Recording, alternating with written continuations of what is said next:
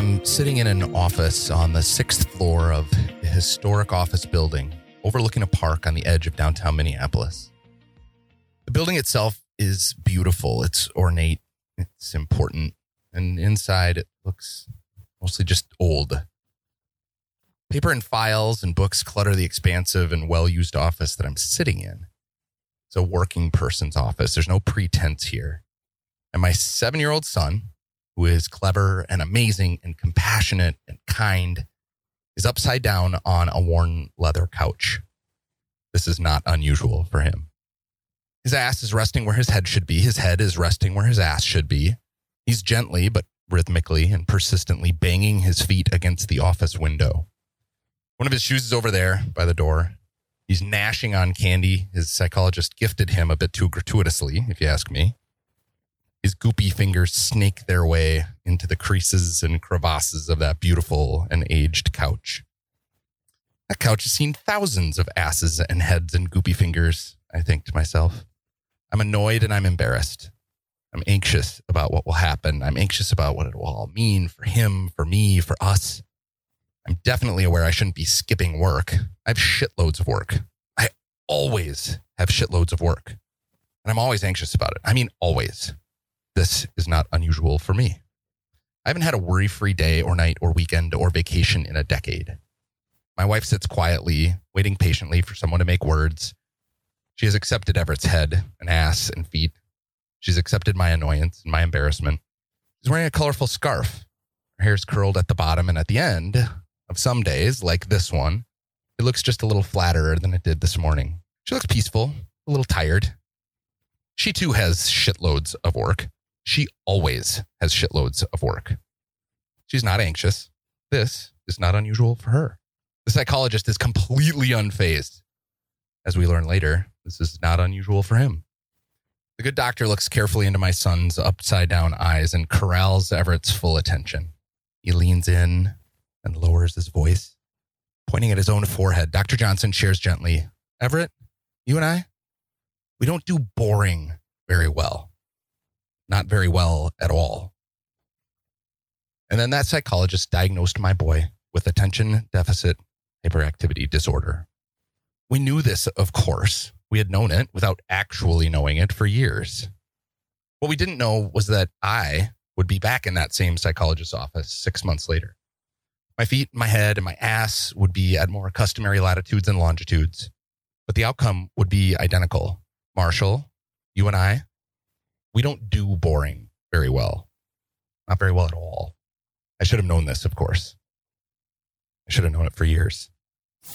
You're listening to JDHD, a podcast for lawyers with ADHD with Marshall Lichty. I'm Marshall. I'm a lawyer, and I have ADHD. I was diagnosed shortly after my 42nd birthday. Before I was a lawyer with ADHD, I was just a lawyer with promise and potential and clients and work. I was a big firm lawyer.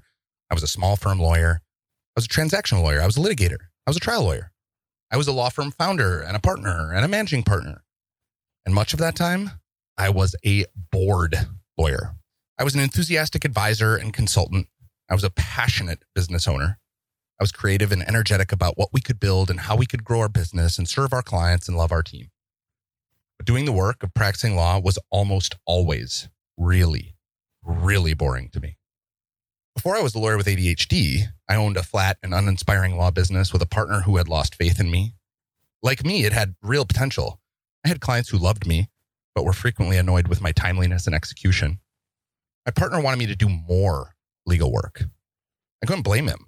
I wanted to do less. I also wanted to run away.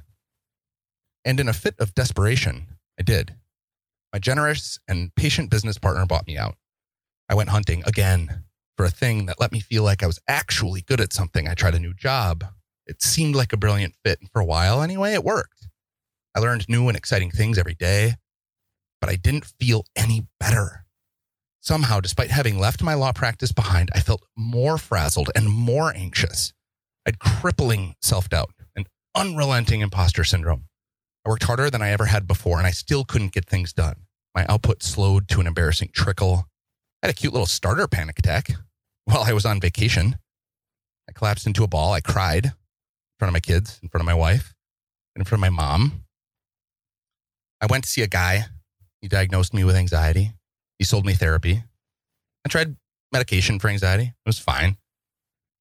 On a desperate hunch, I talked to a charlatan who claimed to help adults with ADHD. In her wisdom, though, Roberta quickly concluded that I categorically did not have ADHD. After all, I'd graduated from college and went to law school and passed the bar exam and practiced law. How could someone with ADHD do things like that? Don't be dim, she probably said to herself. I believed her, of course. I was being dim.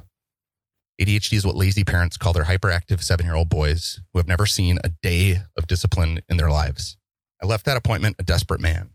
I felt the exasperation in my chest.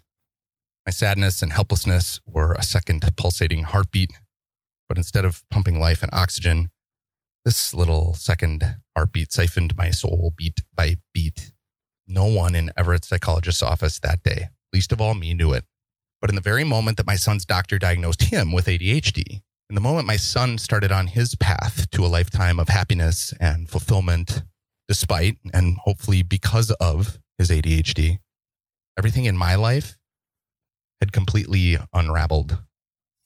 Our website, thejdhd.com, makes this podcast possible. Sign up for a completely free 10-day email course introducing you to ADHD for lawyers at thejdhd.com/course. As I record this podcast episode, I have 56 milligrams of a controlled substance called methylphenidate coursing through my veins. There's a physical timer called a time timer that I have carefully set to show me exactly how much time is left for this critical task. I've incorporated a powerful labyrinth of practices and habits and tools and apps and hacks and resources and automations and systems to help me be my best at work and at home. I've recruited a team of people dedicated to helping me live the life I want to lead. A psychologist or two, a primary care provider, an ADHD coach, a mastermind group, a support group for lawyers with ADHD, and a handful of carefully selected private Facebook groups. I subscribe to every ADHD podcast that I can find, several about productivity in general, and I've quickly built a library of blogs and websites and books and articles about ADHD that I lean on almost daily. I've been to 2 ADHD conferences already, and I'm headed to another one with my wife in a couple of weeks. Speaking of wives, I have one. She's amazing. She's also a lawyer, but she doesn't have ADHD. Instead, she's a mother to a kid with ADHD, spouse to a husband with ADHD, lawyer to clients with ADHD, and a coworker to professionals who have ADHD. She's a spouse who's done everything in her power to understand who I am, how my brain works, and why it is so fun and such a complete pain in the ass to live with me sometimes. And here's the thing. I am finally living the life that I want to lead. It's not perfect. I stumble usually daily. I have self-doubt and perfectionism, and I struggle with time management and project management and prioritization, finished, getting started, and emotional turbulence and imposter syndrome. But I've also unlocked a boundless creativity and entrepreneurship and enthusiasm. I'm putting my grit and my charm and my perceptiveness to work. I'm inspiring people, strategizing ways for them to build better law businesses and law practices and lives. And I'm learning new things every day. I'm connecting. I mean, really connecting with people who find hope and energy in my passion and my knowledge, my big picture thinking, my sensitivity, my inventiveness, which are now on full display. And I'm building a life that makes my strengths primary, and it finds ways to banish my weaknesses to the smallest little corner of the universe. So I want to talk about my why. Why JDHD? Why me? Why now? Let me be clear. I've built JDHD for me.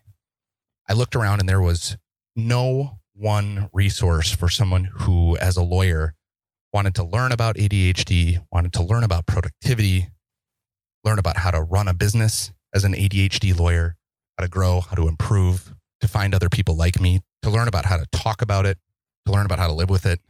But I've also built it for you. I've built JDHD for every single lawyer on the planet with ADHD, whether they know they have it or not. I built JDHD because I longed for worry-free nights and weekends, and I couldn't understand how to have them. I built JDHD because together, we're going to bring 1 million worry-free nights and weekends to lawyers. I built JDHD because perfectionism needs to be burned to death with fire, because abundant systems need people at their best, because our jobs and our lives and our businesses are better when we know our strengths And when we use those strengths as often as humanly possible, because we all need margin in our lives. And the way to build margin is to maximize our strengths, minimize our weaknesses, and learn to put on our own oxygen masks before we go out and try to help anyone else. So what is JDHD? Well, it's still in its early days, but it's, first of all, a proven system to help you seize control again. It's a podcast, a website, a library. It's a mastermind group, a resource hub. It's CLEs and classes and courses and speeches. It's coaching and consulting for lawyers and law firms. It will be a book and a lifestyle and a transformation agent for our profession and lots of people in it. And it will be an end to ADHD stigma.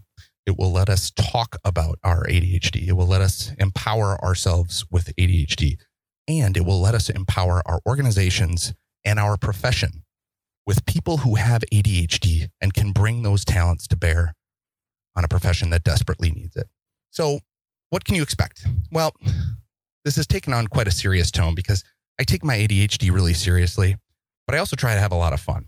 So you can expect that beyond being serious and bringing you really important information and confidentiality, first and foremost, that we're going to have some fun. I'm going to bring on guests that have fun. I'm going to try to be fun. I'm going to give you tips and tricks that are fun and helpful and empowering and energizing. You can expect 2 podcast episodes every week. You can expect website content as frequently as I can create it, blog posts and writing, and hopefully another book someday soon. You can expect speeches and CLEs and courses and classes. You can expect a community of other people like you who take confidentiality seriously and also take growth and improvement and empowerment seriously. You can expect some swearing. You can expect some radical vulnerability. And you can expect learning and iterating and improving as we go.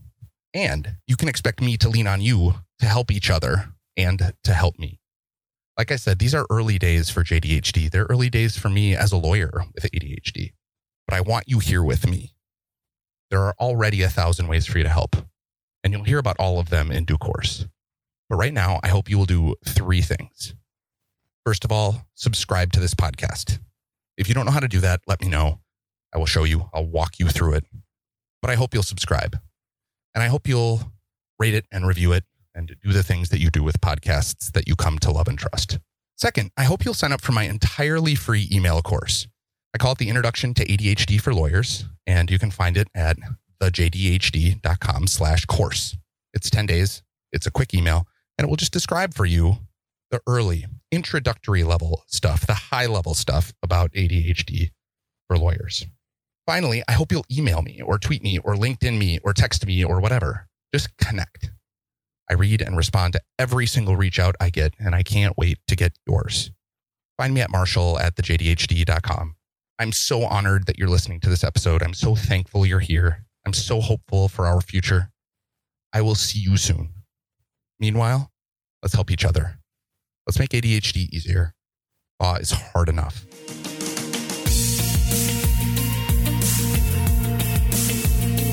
Thank you for sharing your attention so generously. The single best thing you can do to support the JDHD podcast and this community is to help spread the word far and wide. Please tell your friends and your firms about it. Subscribe, rate, and review us in your favorite podcatcher. And please join our email list at thejdhd.com/start. We can't wait until next time.